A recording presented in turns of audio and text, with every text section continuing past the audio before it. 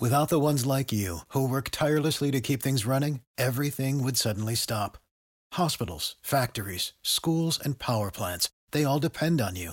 No matter the weather, emergency, or time of day, you're the ones who get it done. At Grainger, we're here for you with professional-grade industrial supplies. Count on real-time product availability and fast delivery. Call, click Grainger.com, or just stop by. Grainger, for the ones who get it done. With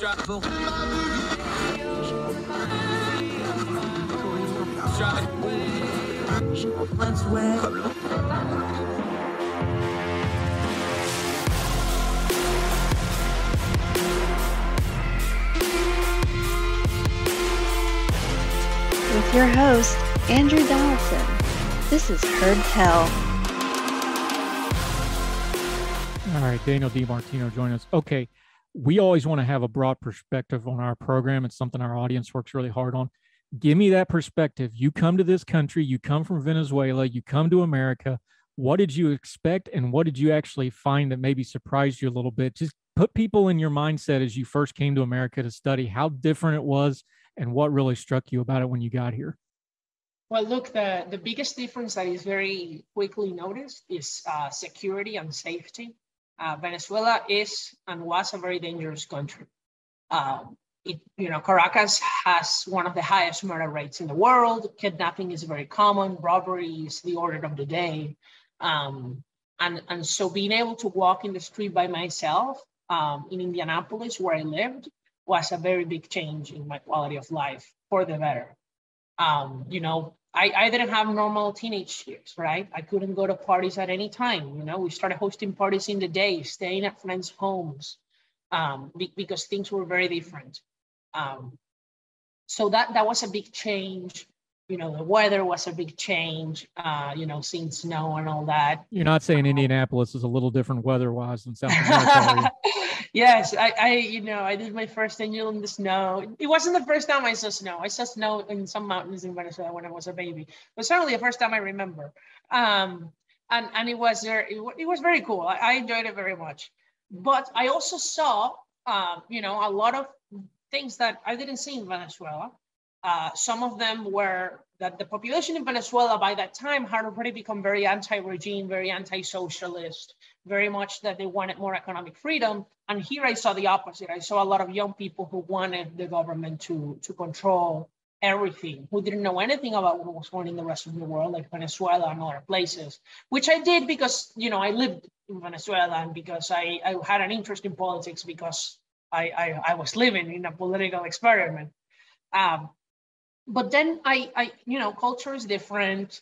I really enjoyed being in America. It's a totally different experience. In Venezuela, there was a lot of, because of the whole security situation, you couldn't even tell your friends what your parents did for a living because you were afraid that some kidnapper would end up knowing. So you just felt more at ease in the United States. I love it, Andrew. This is a very special country.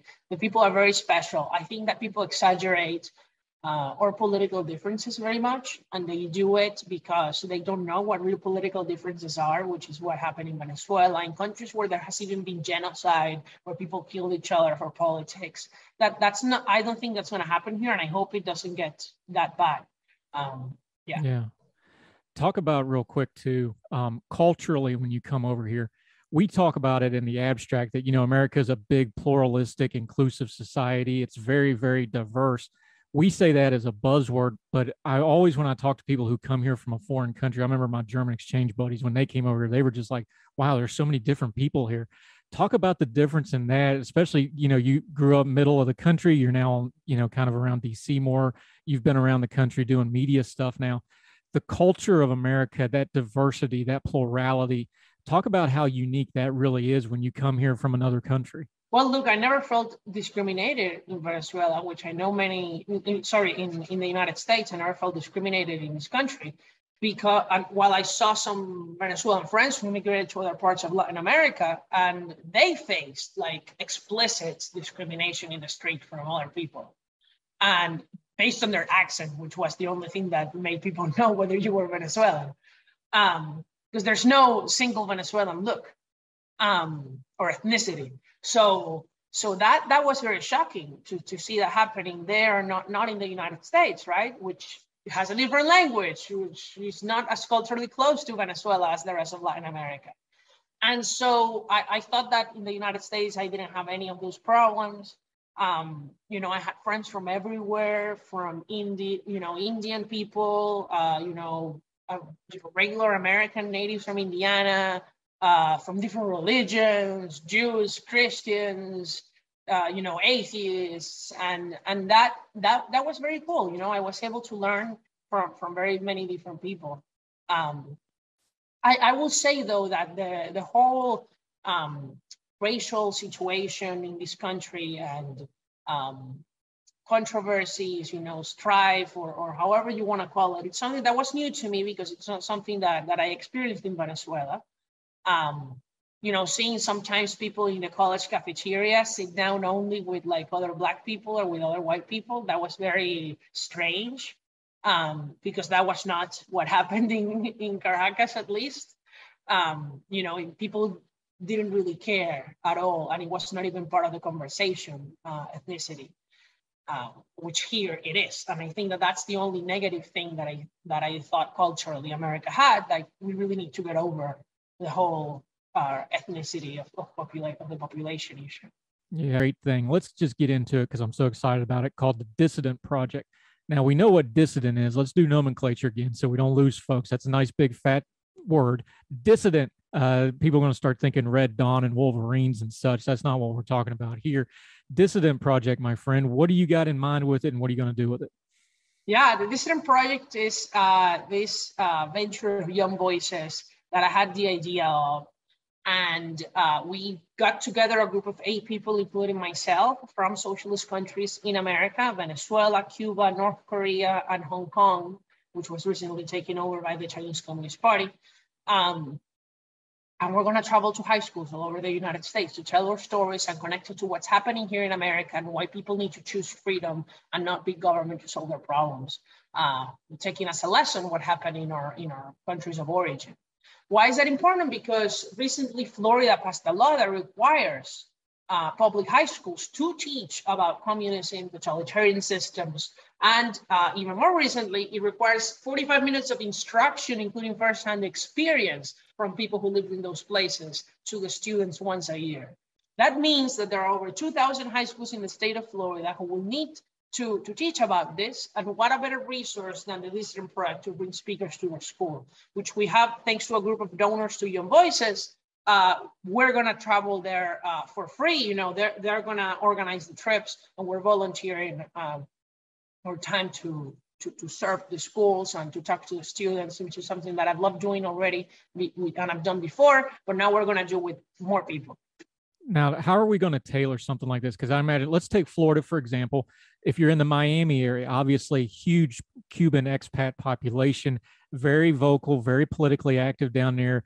That would be preaching to the choir to those folks because they know it, they've lived it, they believe it strongly.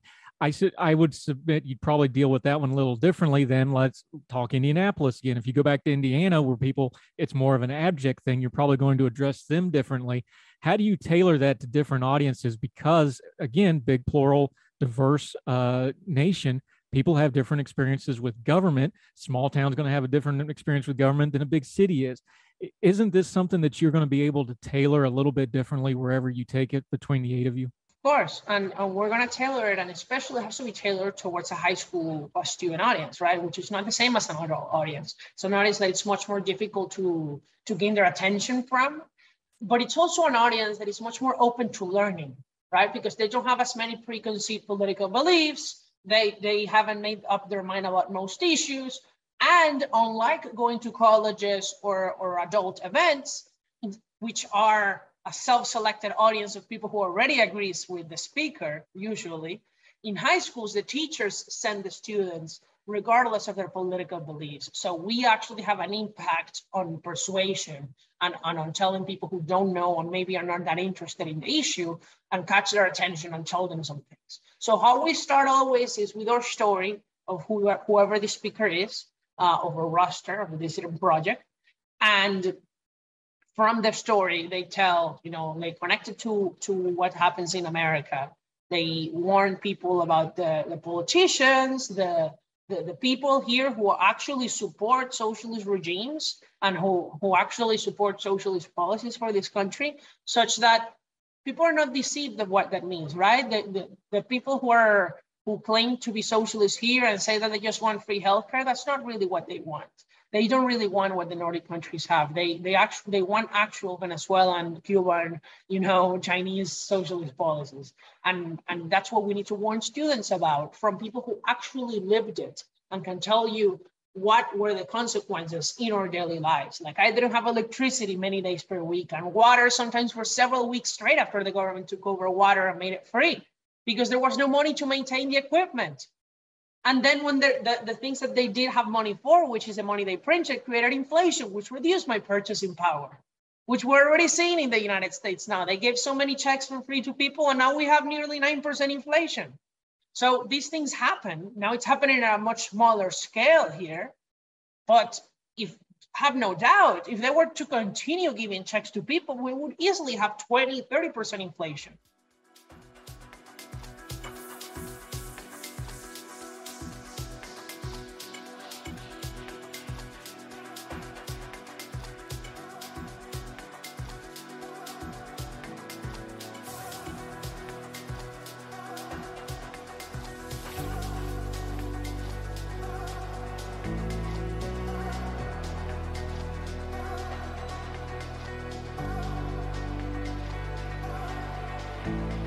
Welcome back to Heard Tell.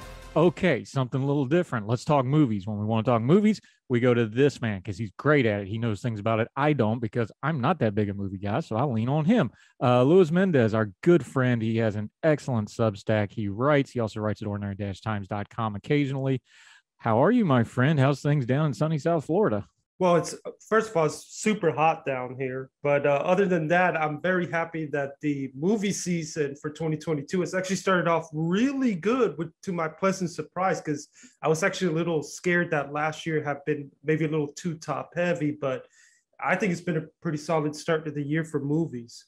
See, we just did Memorial Day weekend. Top Gun came out, massive movie, huge hit, going to be a monster film. I think it did 150-ish over the weekend, 300 worldwide, something like, traditional summer blockbuster movie number. It's remind people, because COVID, we kind of forgot. This used to be what Memorial Day weekend about the movies was about. You had a big tentpole, top of the line movie on Memorial Day weekend for 5 or 6 days. And that was like usually one of the movies of the year. That used to be the way. COVID hit. Are we back to it, or is this an aberration, do you think? I mean, I don't want to say it's an aberration. I feel like we're sort of back to normal to an extent. We've been seeing a trend, and this has been going on even before COVID, and I think maybe COVID kind of accelerated it, where people are being much more limited in what movies they're going to go see. And a lot of that is because, understandably, folks notice that the theatrical window isn't as long as it used to be. After a movie comes out in theaters these days, 90 days or so, it's already available on streaming, or it's already showing up at their store on DVD. So I think people are being more limited in what movies they actually go to see in the theater. But there's no doubt about it that COVID hurt the box office and accelerated these trends. What I'm very happy to see Top Gun doing this is, look, as much as I love and have a lot of fun with the MCU movies, it is really nice to see a non-MCU movie getting this kind of box office, especially a good movie like this. I'm very happy for Top Gun and Paramount, especially because they've been having some rough times the last couple of years. I think they're having a really good 2022 between this, The Lost City, the Sonic movie. They've got a major awards contender coming out at the end of the year. I think that if anything, this shows that if you can make a good enough movie with enough word of mouth, you can compete or do respectable even against the big superhero movies that everybody's going out to see. And we're even seeing this with smaller movies, because there's a great movie that I would recommend people check out called Everything Everywhere All at Once that came out. Small movie, indie film. This movie's legs have been history making. It's not, it's not making ridiculous money, but the legs have been there because of the great word of mouth. And I hope we get to see a little bit of that in a day and age where everybody kind of just shows up for the superhero movies.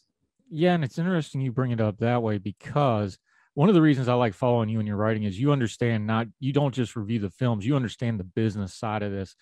Talk about this for a minute, because I don't remember, at least in my lifetime, a movie like Top Gun. And maybe it's because, Tom Cruise has the stroke to make these things work. Maybe it's because the brand is so big and so nostalgic.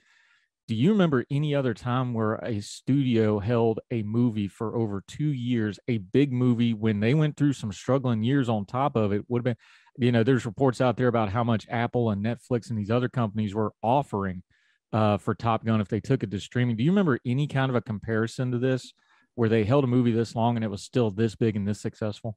This long, but I know that this is not the first movie that was held back because of the pandemic, that there were rumors of streaming services getting involved and getting it. I mean, I think that the latest James Bond, there was talk about Amazon streaming it. Godzilla versus Kong, there was talk about Netflix buying that from Legendary. I know that the Dune, there have been some talks about that, which led to the director kind of speaking out. But yeah, this movie has been held back from us for 2 years now. I mean, I remember watching trailers for this back in 2020.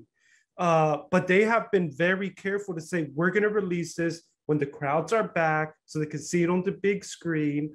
And it's paid off big time for them, because not only is the movie a critical success, it's a financial success. And I actually think, spoiler alert for the next time I write up my Best Picture Oscar projections, I think it's a long shot, but not impossible contender to be that populist Best Picture nominee.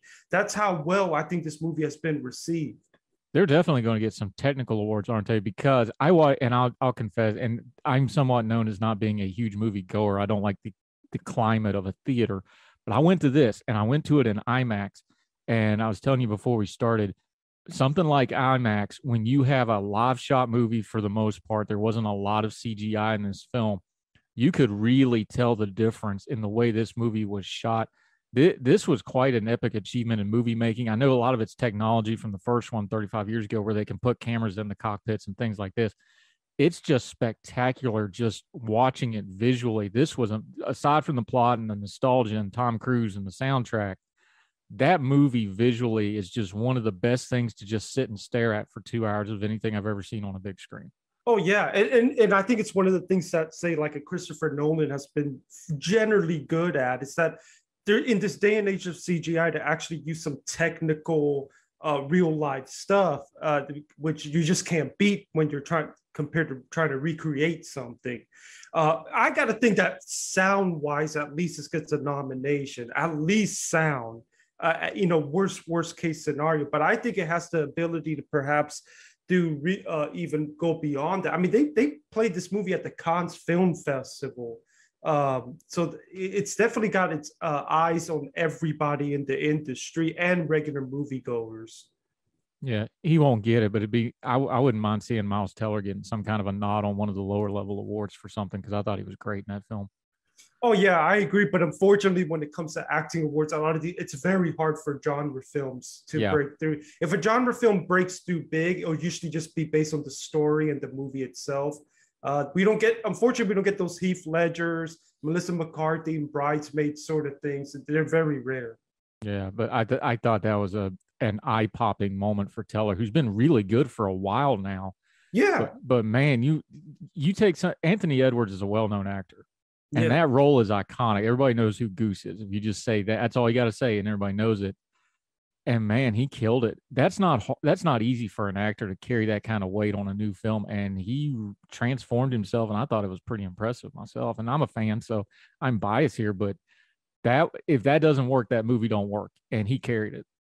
Yeah, and I even said in my written review that he did so well that I actually looked up just to make sure that Miles Teller was not Anthony Edwards' son, because he just was that well in the role. And it's nice to see Miles Teller finally, because he's a great actor, like you said, but unfortunately, some of his projects of late haven't been great. So I'm happy to see him in something good. I think the last thing I saw him in something really, really great was maybe Whiplash from a couple years back.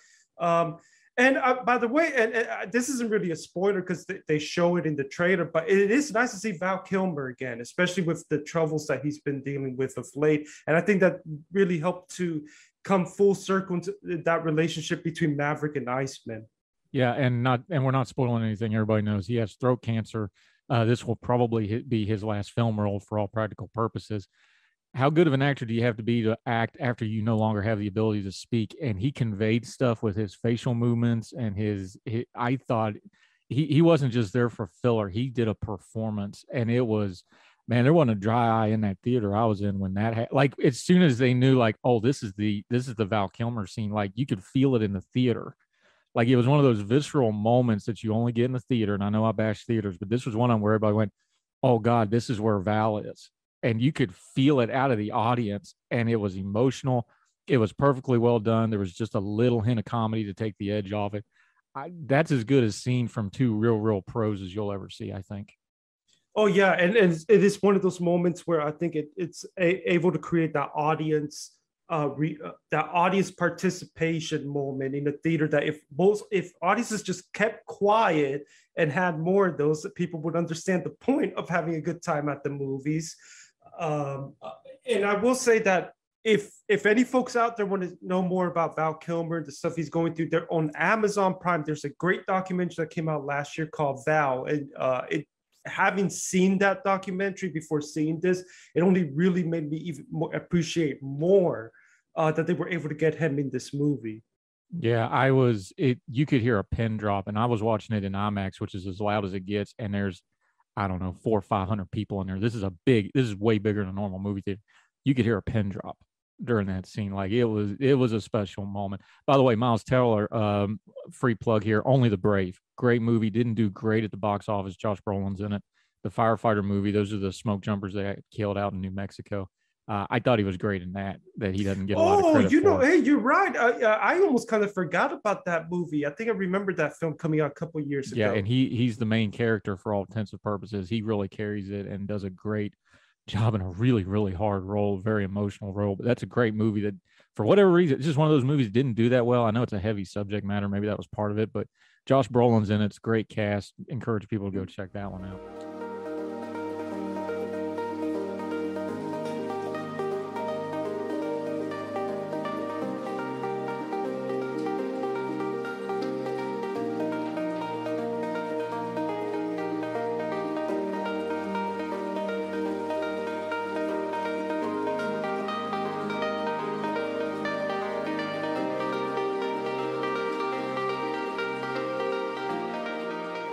Back to Heard Tell, talking environmental and conservation and some policy stuff and some practical examples of how the market isn't just the big bad part of environmentalists. There's actually good stuff going on. We like to highlight good stuff. Kat Dwyer joining us. Okay, we talked fish and water.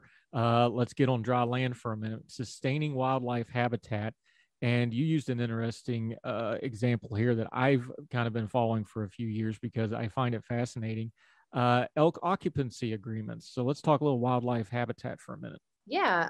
So the group I work with, PERC, partnered with another conservation group in Montana called the Greater Yellowstone Coalition. And the two of us worked with a private ranching family in a beautiful spot of Montana called the Paradise Valley. And we worked with them to conserve nearly 500 acres of their ranching operation to be designated elk winter range. So to provide a little bit of context around this, basically the private lands in a place like Paradise Valley provide a really critical service of providing habitat for a whole host of species, one of them being elk, which is a really important keystone species of what is known as the Greater Yellowstone ecosystem, which is one of the, if not the largest intact ecosystems in North America. So they provide this habitat, but doing so comes at a cost to landowners. Elk, their cattle have to compete with forage with elk. Elk knock down fences, and they also potentially transfer a disease called brucellosis, which causes cattle to abort their young. So providing this habitat comes at a real cost. And many of these ranchers are truly just like barely hanging on. And at the same time that they're dealing with this cost, there's really just sort of mounting urban development pressure. All of these damn Californians keep moving here to Montana, and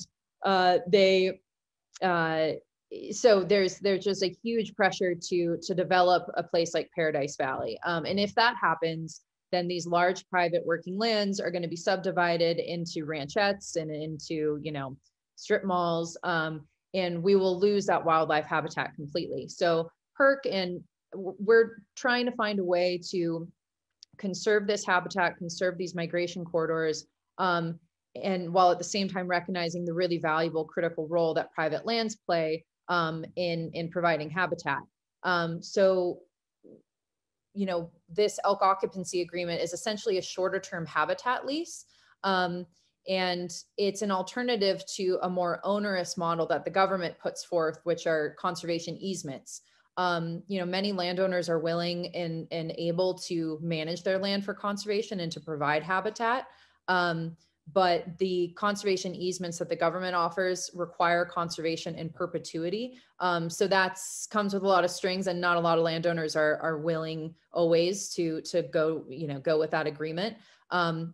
So having other tools like an elk occupancy agreement or other similar shorter habitat leases offers just more opportunity to help conserve habitat and make sure that these working lands continue working and that elk have, these migration corridors open. Yeah, we've talked about those easements with our friend Gabby Hoffman when she talks conservation with us. And the problem with that is, like you mentioned, that's kind of a one-shot deal, because once you do it, it's almost, you talked about an act of Congress. This literally would take an act of Congress to get those easements changed back over. But we need to mention here too, historically, this is a new twist on a very old problem, settling the West. Of course, we know the extremes of them almost wiping out the buffalo as an invasive species, quote unquote, for all the cattle guys and the railroads. This goes back again. We keep hearing it over and over again. Proper land usage, property rights. This is some very fundamental stuff to Americans that just keeps popping up. This just has kind of an environmental or a climate-based overtone to it, doesn't it?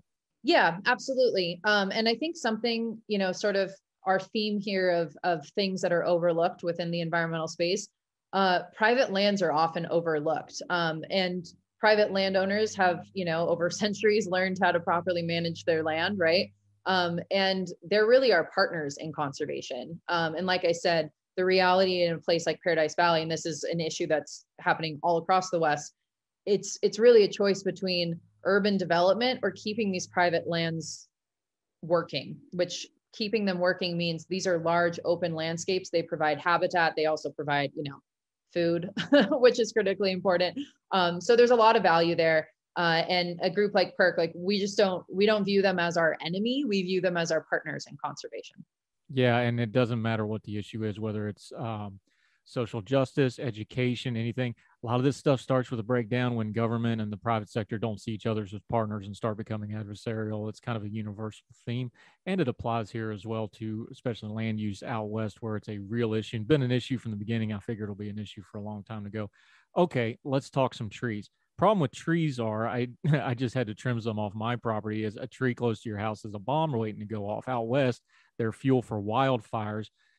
The perception is wildfires are getting worse and worse. There's also data saying that they're getting worse and worse.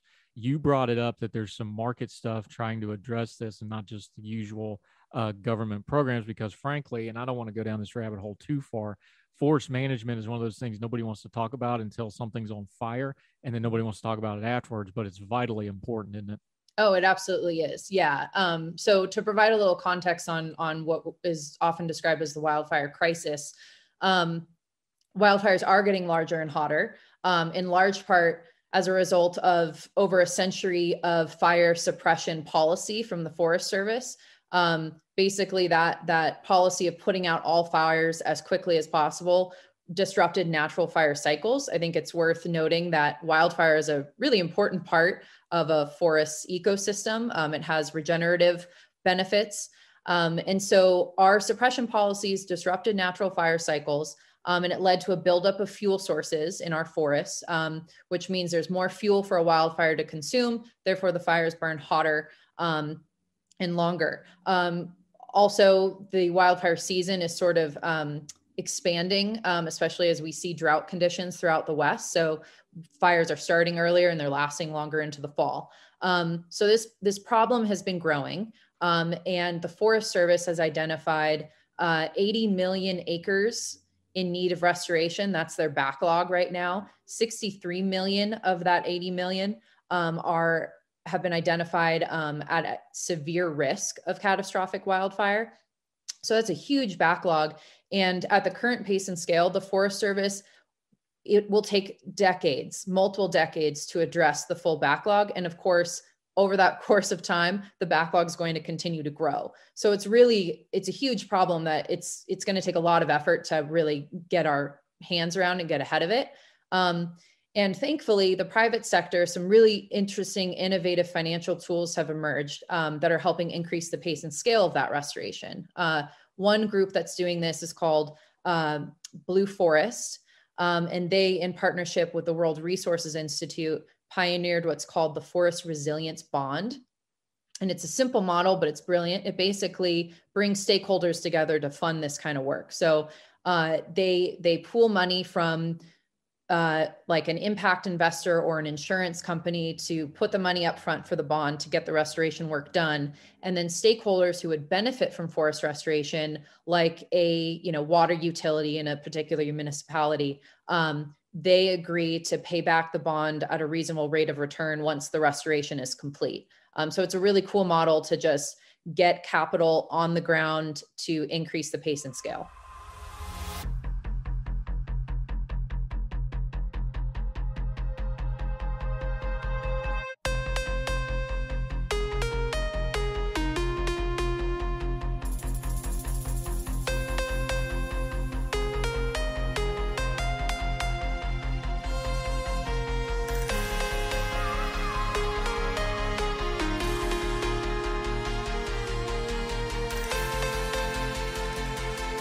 We're having some grown folk talk about a really tough issue. January 6th, everybody gets heated about it. Everybody's got opinions. We're talking to our good friend, Michael Siegel, about it. All right, buddy, you at ordinary-times.com, you waded into the deep end of this thing. I'm just going to let you set it up because I don't want to put words in your mouth here because it's such a touchy issue for a lot of people. We talk about the deaths surrounding it, not directly. The one poor individual had a stroke. Did it cause because? I know people debate, who actually got hurt, death counts. The one death that is inarguably connected to January 6th is Ashley Babbitt. Again, I'm just going to let you set it up, but you wrote about it. We've all seen this whole, here's the thing with Ashley Babbitt with me, just to set this up. The entire thing's on video, pretty much from the moment she went into the building to the moment that she was shot. We've got everything she did on video. You can watch almost all, but I think about 3.5 minutes of her time in the Capitol is on video. It's a tough spot because we've all watched it.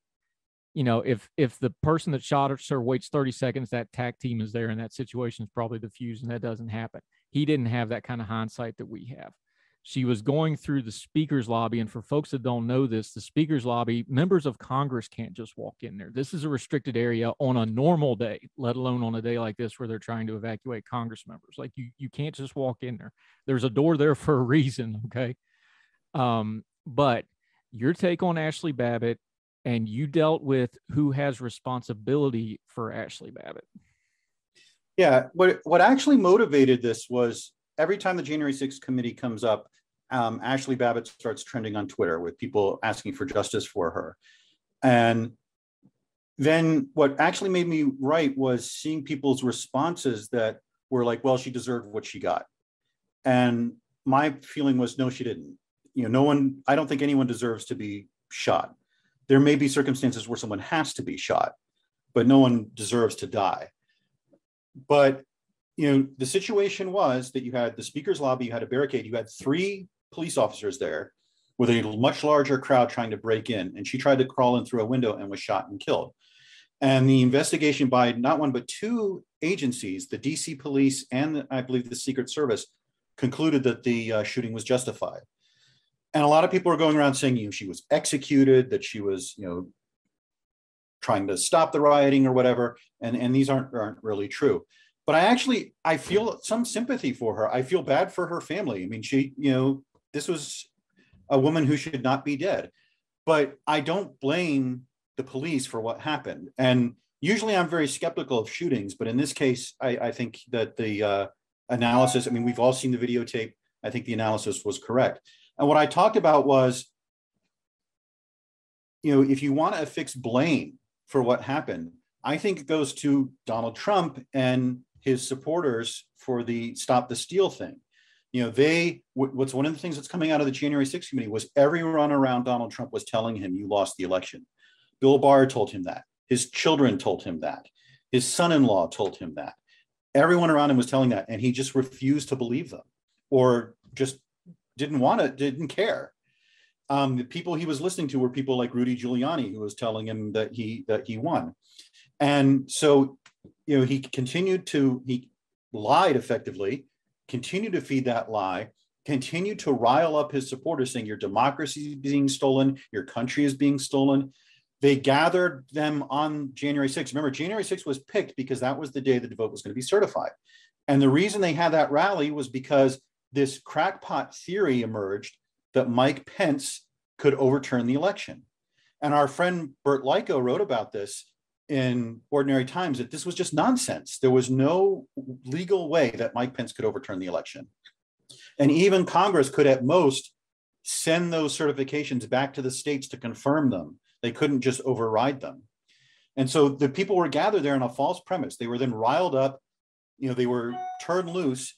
And, the main violence was started by the Proud Boys and the Oath Keepers, but those were also stimulated.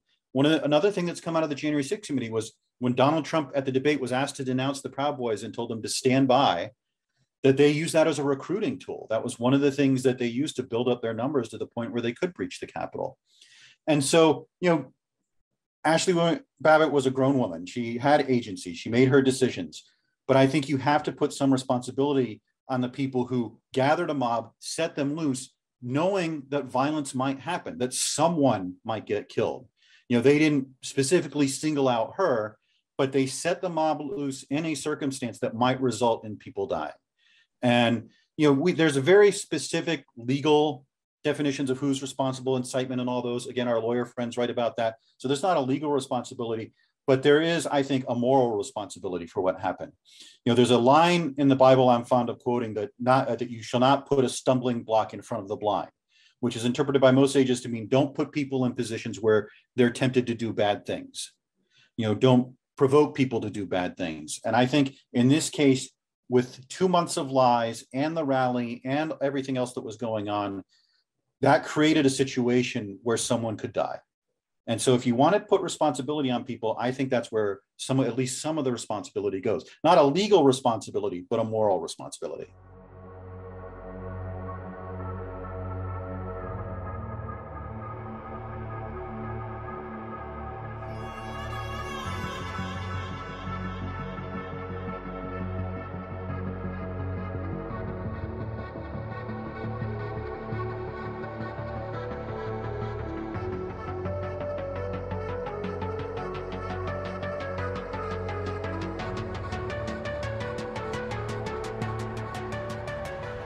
We're back with our buddy John Miller talking a little baseball. Okay, so we know what the problem is. We know that the money's an issue. What's some of the things we can do about it? My first question about this, though, is if it's a cultural problem, like you said, MLB's thrown plenty of money at Little League Baseball. That's not the issue. How do you change a cultural problem? You have to have a cultural solution, don't you? Yeah, and that means the people at the grassroots having ideas. So as a follow-up to my first piece, I wrote about some of those ideas. And, basically, if you think about, youth baseball as its own sport, what you need is for there to be balls in play. You cannot have youth baseball become a contest of whether the pitcher can throw a strike or not. So you need to change the rules so that you have that ball in play at least every 30 seconds. So one thing I like to do is play 1 strike and you're out, or 2 strikes and you're out, where I'm pitching or a machine is pitching and you're getting a strike and the ball's in play. So that's one way. Coach is catching to kind of make the pitchers more comfortable and have them get rid of pass balls and sort of accelerate the tempo. Playing there's a guy in California named David Klein who has a game called Speedball, which is 3 teams show up every game. One team hits, one team plays the infield, one team plays the outfield, and you rotate. So you get more at bats with only 5 players, and you have different rules to accelerate the game. Smaller balls to make it easier to throw strikes. 5-on-5 with 3 bases. People think that baseball is kind of etched in stone and handed down in the Constitution, but it's actually a very malleable game, and there are lots of rule changes in the 19th century. And I think you just have to change the rules until it is exciting again. And if it's not, then why would a kid want to play if it's just standing there? I don't know if you know the Peter Paul and Mary song "Right Field," where they sing, "Playing right field can be lonely and dull. Little leagues never have lefties who pull." And so it's a song about a kid just standing there, and all of a sudden the ball comes out to him, and he's just shocked. So yeah, baseball should not be that picnic. It should be fun and rhythmic and have good pace to it. And so you need to, again, change the rules so you get that pace. Now that's something that football has done in America, especially now. We talked about how that's become a clinic kind of sport. They play 7-on-7. You do clinics, you go to things like that. It seems to me like something like that, because it sounds like, well, that's not the real game of baseball. No, but what it does do is the one thing that's really hard to get Little League to do is it builds a skill set, but it still does it in a fun way that doesn't drag like a full-blown game does. Yeah, that's really smart. I should look into that. I don't know that much about football, but yeah, that seems like they're kind of forced to, I guess, because the grown-up game is so insane. So you need to modify it. But yeah, I'm all for just making up stuff that works in the moment, and not trying to be too traditionalist, because eventually if they're good, they'll be able to play at the higher level in the real game too. Yeah, John W. Miller joining us. Now, you have one suggestion that I think is a great suggestion, but let's be honest, baseball can be a little stodgy. They can be a little traditionalist. They can be a little slow to change. But I think you have a good suggestion here. You talk about the coaches at the Little League level. It's set in stone that they're not to be paid, but this is something that should probably be changed because, and you had a great line in there, is like, well, you don't expect free violin lessons. Why would you expect free baseball lessons? Should they have some kind of a standardization of coaching? Well, yes. It seems like it's going to be hard to fix this problem if you don't admit that your average parent, with all due respect, is probably not a qualified baseball or softball coach. And by the way, when I say baseball, I include softball and I include girls sports. So there should be a middle ground between a private club or somebody's making, and there are club owners, by the way, who make hundreds of thousands of dollars. And so there should be a middle ground between the volunteer parent who knows nothing about the sport and then the private club where it's $3,000 or $4,000 to play.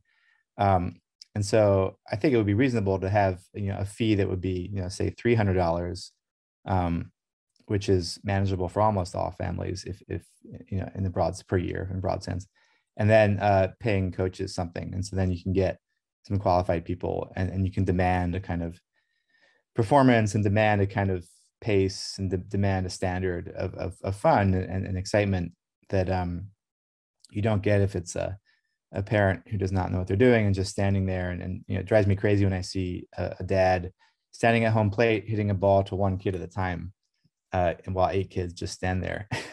So I bring up the European kind of club model where it's often a public field or kind of a public structure, but you're paying the coaches and the fee is somewhere between the Little League, $50 or $100, and then the private club $3,000 or $4,000. All right. One of the things we always appreciate about you is you find these great human interest stories. Give me a couple that you found writing about baseball. Give me 1 or 2 of the great individual people that you met that really bring this to life. So I mentioned Nelson Cooper, who's an African-American man in his 20s who, when he moved to Pittsburgh, was disappointed not to find baseball. And so he started out with a group of kids and just running practices and games. And now he has 80 kids playing all kinds of levels and is sending a kid there's a kid from that program going to play shortstop at a major college. There's just a sort of culture and community that he's built around it. And I really admire that. I interviewed former Major League catcher Charlie Green for this story, and Charlie grew up in Miami. And he told me when he was playing Little League, he played 1 game a week, and that was the highlight of his week. And wasn't more than that. And that guy made it to the major leagues. So you don't need all the bells and whistles sometimes. If you love it and you're talented, you'll get there eventually. All right, you coach it yourself. Tell me one of yours though. Just put it on a human level for me. You're a great writer, which is why we always enjoy talking to you. But tell us what you get out of something like Little League and working with the kids. And I mean, it's a game, it's a sport. You're helping kids. What does it mean to you though? Well, I love sort of leading players into a place where they can play really well without yelling and screaming. I feel like kids usually don't listen that much to what you're saying, especially in a group. So it's all about setting up a structure where they're figuring it out for themselves by playing, and then you have to make adjustments, but ultimately they have to learn by doing. I do try to get boys to talk about their feelings essentially in a way that maybe has not been presented to them before. One example, there was a game a few years ago where we had scored 4 runs in the top of the sixth in the 6th inning game to take like a 3-run lead, and then we gave up 4 to lose the game in the bottom of the 6th, and everybody was completely devastated, and everybody was just sitting there, just crying. And it was they were 10. It was a really crushing loss. In the next practice, I sat everybody down and I said, "Well, let's talk about what you were feeling in that moment." And I imagine that the feelings you have could be shame, and I explained what that meant, or anger because you're mad, or pride because you came back, or sadness. And I explained what all those feelings meant, and they kind of took it all in. And then I went around and had them say which of those feelings they identified with. And one of the kids goes, "Coach, I felt all of those." And so, yeah, just I'm not there to lecture people about, big, heavy stuff. But when the moment comes up like that, then you have their attention, and you can kind of help them connect. Because I remember as a kid, just feeling very angry whenever I failed, and baseball is a lot of failure, and getting really angry and mad and not knowing what to do. And I, wishing I had, or in hindsight, wish I had a coach who had sort of explained how you cope with that, because baseball is a sport where it can just be excruciating. You're by yourself, you fail, everybody's looking at you. And so, yeah, it's a chance for a coach to kind of use that moment to help somebody, grow up a little bit. Yeah. John W. Miller, love talking to you, my friend. He's got 2 great pieces on this topic out in America Magazine. How America sold out Little League baseball is one of them. 9 ways to get kids to fall in love with baseball again is the other one. We will be linking to both of them in the show notes. You, my friend, have a lot of irons in the fire, though. Let folks know what you have going on. We've had you on before about Moundsville. Folks can still go find that at pbs.org. Let folks know what you're doing in your social media so they can keep up with you. So yeah, my Twitter handle is JWM Journalist. I write a column for America every couple of weeks. I'm working on a book project about baseball, which I can't detail yet, but it's about baseball. I'm looking at different coaching jobs in Pittsburgh. So keeping busy and I'm enjoying the kind of the interest in this story, because I didn't expect it would have this much interest, but people really care about baseball. So it's fun to. All the music on Heard Tell is provided under a Creative Content license from monstercat.com.